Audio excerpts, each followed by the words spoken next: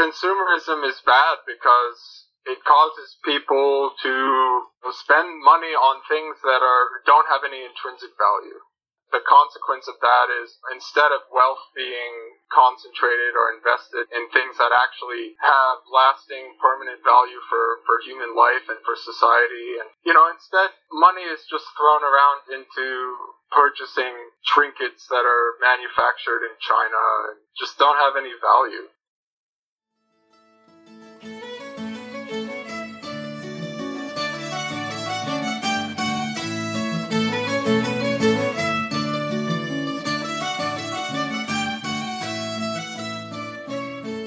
Okay, welcome back for another episode of the Post Money Plan podcast. My name is Dallas Post, and I am your host for the show. My goal with the Post Money Plan is to liberate you from financial oppression and empower you to build selfless wealth. On the podcast, I explore all things personal finance, economics, and investing related. If you want to know more, you can find me at postmoneyplan.com or search the Post Money Plan in the iTunes podcast app or in Google Play. If you want to learn to save money without feeling like you're giving up your lifestyle and would benefit from a much more hands-on approach, you should sign up for my one-on-one financial coaching program at savepainfree.com. For a little while during the summer, I'm going to be replaying some highlight episodes that have done really well. I just want to repeat those for you as I'm gearing up my coaching program and working on my Invest Pain Free program. So I want to keep getting content out to you guys and sharing good stuff with you, but also get some new stuff out there as well. All right, on with the show.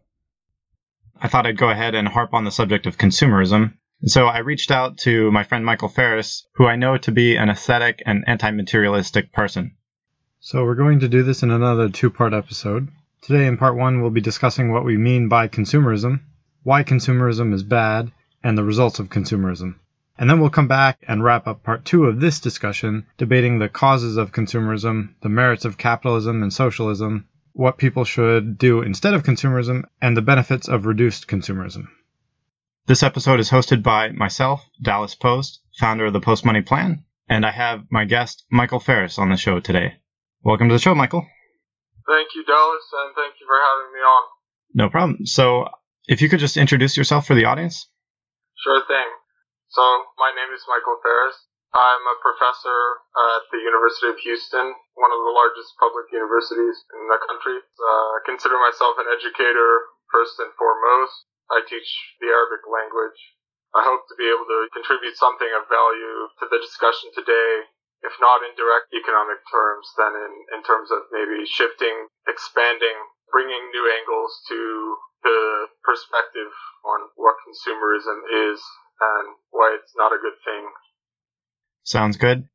So just to give the audience a bit of perspective of where we're coming from, I myself am arguing from the perspective of anti-consumerism, and I believe Michael is as well. But just to give perspective of some of the biases that we're coming to the argument with, I'm coming with the thinking of a Christian theology, a capitalist economic philosophy, an Austrian economics sub-philosophy, and a hybrid libertarian Republican type political philosophy.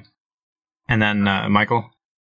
I'm coming from the perspective of a socialist-leaning philosophy, a philosophical reading of human history, specifically post-colonialist understanding of human history, and also environmentalism and being wary of the possible dangers that are facing our ecosystem and our climate. I am also anti-consumerist, and I will argue for anti-consumerism as well. Okay. So basically, we're both arguing anti-consumerism, but myself from the pro-capitalist perspective and Michael from a pro-socialist type perspective. Or at least I will try to argue for the view that probably anti-consumerism in some way has to entail anti-capitalism.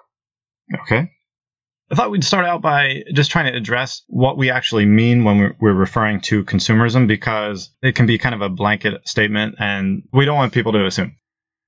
Michael, what do you mean when you think of as consumerism and being anti-consumerism? That's, of course, the most important question. I mean, the way I would define consumerism The most apparent way to define it that strikes me most intuitively is basically purchasing things that are not needed for human happiness, fulfillment, survival. In other words, purchasing things that really, although value is assigned to them by money and the market and the prevailing system, in and of themselves actually, at best, have no intrinsic value, and actually, at worst, are actually harmful to people and society. Well, I could definitely echo that sentiment. And even from a capitalist perspective, I think there's plenty of things in society that there end up being economic demand for, which really aren't value additive to people's lives. Absolutely. The way I think of it when we say consumerism, kind of what you were alluding to is it's a bit of a gray definition in that it's not a stark, this equals consumerism, excessive consumerism, and this doesn't. So, I mean, and it can be different for different people too. What I really mean is excessive consumerism, and I think in one's own life, they can kind of observe the difference between things that they need and are providing meaningful differences in their lives and things that are just useless, wasteful, just because I can kind of things. Yeah, I see what you're saying.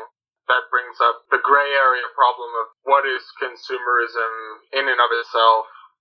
It seems like probably a hard thing to define, whereas excess consumerism is an easier thing to define.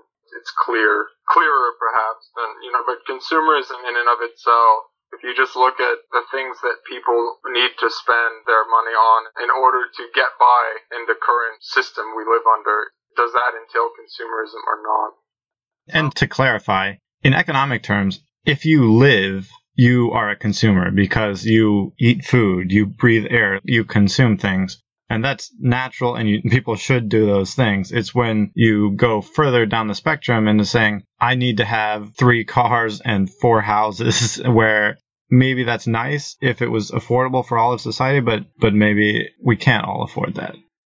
At least from my perspective, in summary, the way I think of it when I'm referring to consumerism is really excessive consumerism and an obsession with material possessions. Yeah, and I agree with you. But the problem, I think, maybe that seems to be appearing now between you and I is, you say when you refer to consumerism, you really mean excessive consumerism. I wouldn't disagree that excess is the issue. But then that begs the question of what is our definition of consumerism? And I'm not sure we've arrived at that yet. And maybe we won't by the end of the discussion. So let's see where it goes, maybe. Yeah, and from a personal level, living a financially unsustainable lifestyle where you're spending more than you can afford, I think that's not a sufficient definition, but definitely clear in terms of your personal situation. If you're spending more than you earn, that's unsustainable, and that falls into the category of excessive consumerism for that individual. Okay, yeah, I mean, I'm starting to agree with you more than what I'm basically trying to argue is that anti-consumerism probably entails anti-capitalism, and if it's the case that we can agree that excessive consumerism can be defined in terms of spending money that you do not have, spending beyond your means, then if you look at the capitalist system, 75% of Americans are in debt. 1 in 7 Americans are being pursued by a debt collector. So the vast majority of the people in this country, regardless of whether or not they want to buy 5 million cars and TVs and all these different things, regardless of materialism, are in a situation where almost without any choice, they need to borrow beyond their means, they need to spend beyond their means. And I think in some cases that can be chalked up to individual irresponsibility, but probably in most cases that has to do with, in my view, the systematic dysfunction of the capitalist system, and that it's rigged ultimately in the interests of capital, of enterprise, to keep enormous profits at the expense of workers who have worked to earn the corporations those profits, and society as a whole sees ultimately very little of that wealth in the form of valuable, sustainable, and permanent changes in life chances and individual outcomes, standard of living and quality of life. I think we've come to some common ground on what we mean when we're referring to consumerism. So let's go ahead and move on to why we think consumerism is bad, or at least the results of excessive consumerism. So why is consumerism bad, and what are the results of consumerism? Maybe for efficiency's sake, just operating on the definition that consumerism really just means excess consumption. So consumerism is bad because it causes people to, spend money on things that don't have any intrinsic value. The consequence of that is, instead of wealth being concentrated or invested in things that actually have lasting, permanent value for human life and for society and for the advancement of social causes and concerns like social justice, for example, things like healthcare, things like education, things like public infrastructure. You can see now my socialist bent is coming out. Instead, money is just thrown around into purchasing trinkets that are manufactured in China and just don't have any value. So it's almost like what you're saying is an emphasis of focus on wants instead of an emphasis on focus of needs. Exactly. It's exactly what I would say. And it's not even the wants of the people. It's the wants of the corporations that they have led the people to believe are also their wants.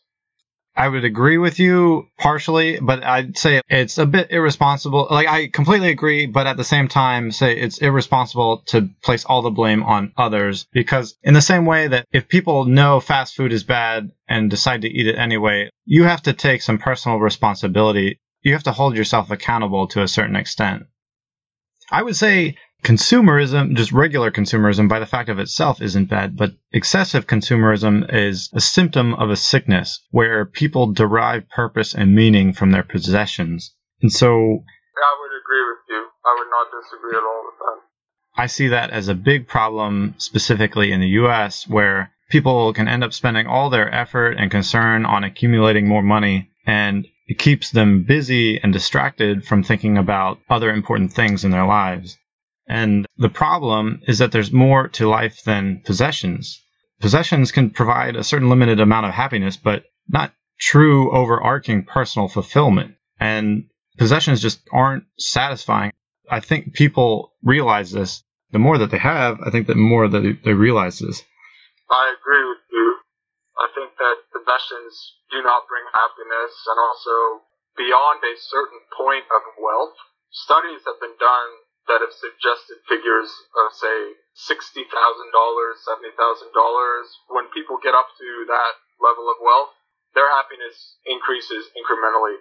But then beyond that level of wealth, there's no increase in measures of happiness. Now, you can take studies like this with a grain of salt, but I find that meaningful, and I believe in it. I find it believable. It does, because once you have enough wealth in order to meet your basic survival needs and to have a dignified existence and to provide for your loved ones, then accumulating profit beyond that point, it becomes meaningless. It ceases to mean anything. It ceases to have any meaning whatsoever. That kind of gets into the subject of what you're sacrificing to achieve that gain or how you're doing that. Exactly. You're sacrificing valuable time with your family, working 80 million hours overtime. It's like, what good is it to gain the whole world but to lose your soul, kind of thing? Well, absolutely.